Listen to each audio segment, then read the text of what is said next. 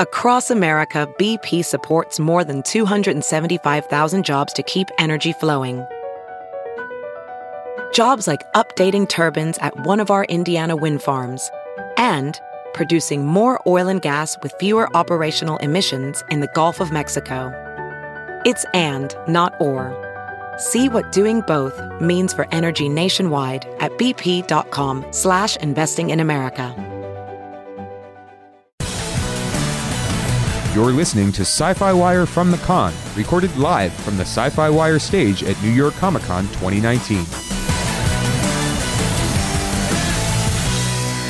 What's up, everybody? Welcome back to the New York Comic Con live stage. I am Kara Mahorn, and I don't need to introduce him, right? Okay. I am sitting here with the legendary writer Chris Claremont. How are you, sir? Right. Anyone here from New York? Yeah, we're all from New York. Anyone here ever tried to drive the BQE at, 8:15 in the morning? Uh-oh. That's what's called walking from the other end of the Javits to this end of the Javits in less than 45 minutes. Yeah, we were a little bit late so that he could catch his breath backstage. And this is only Friday. Wait, did anybody die on the way? You're okay. You have worked on X-Men for a very long time. It's been over 50 years. I've been on the X-Men since the dawn of time, yeah. And you've created a few characters. Last time you were here, we talked a little bit about Rogue, Gambit, Nightcrawler, Dark Phoenix. Well, no, technically, sorry, Nightcrawler is Dave Cockrum and Len Wein. That's true. We were and did everything else. And Dark Phoenix, we were definitely talking about the last time you were here. Yeah. And how she needed a snack. What? And how she had a snack and how, there's a planet that kind of disappeared. But you have some new stuff out. You teamed up with Bill Sienkiewicz. Yes, I did. And how does it feel to be back in this world of X-Men? And it looks a little bit different. No. Yeah, how does it feel? The New Mutants look brilliant.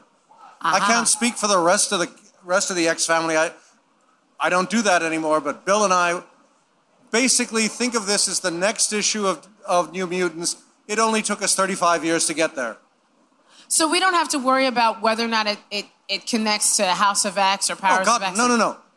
This is literally what we would have done next 35 years ago. Though I have to say, in all honesty, my favorite moment was when my son walked up to CB at Chicago last year and said, "Why can't you do this as 100 pages?" And I'm going, because Bill and I, we could do 100 pages. Might take a year, but it would be so good. And we release it as, $1,000 page size, brilliant deluxe edition. And of course, you would all pay for it because you want brilliant stuff and it would be brilliant. And it would make Marvel really, really happy.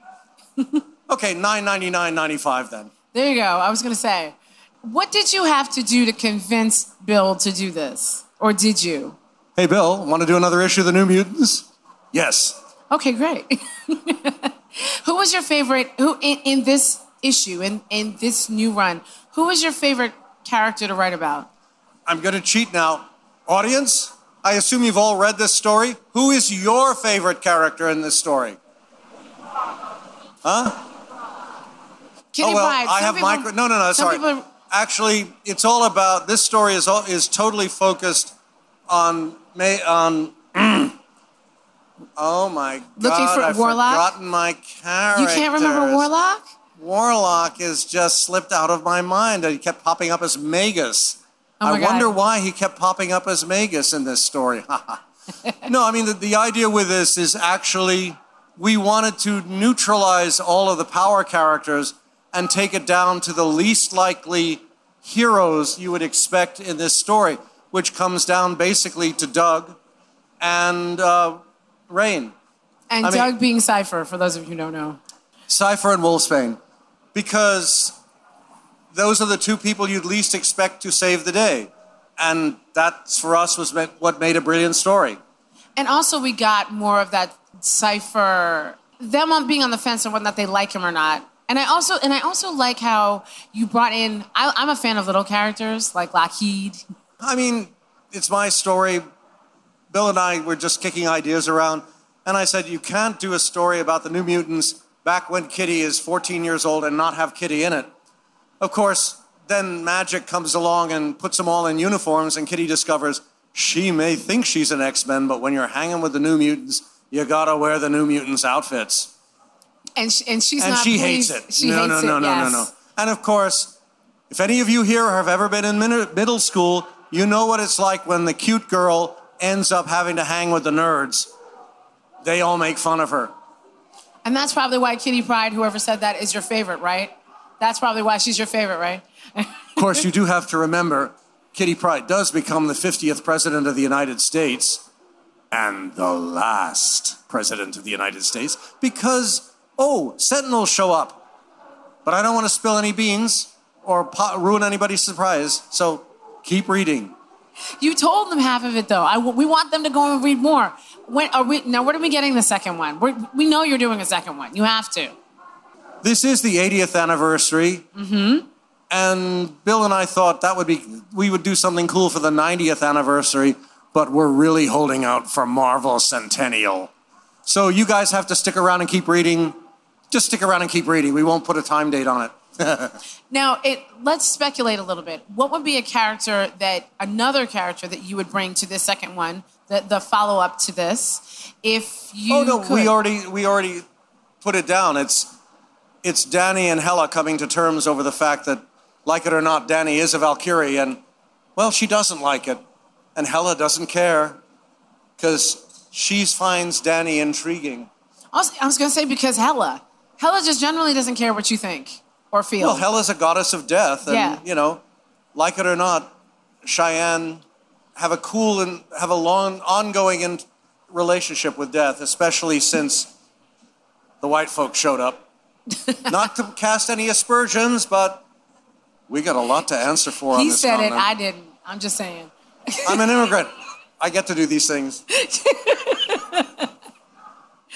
But it seems like you're still having fun with these characters. People many times get tired of a universe and tired of characters. And it seems like every time you get to work with them, they're still in your life. They're still, even the short stories that you've worked on, they're still very much part of you.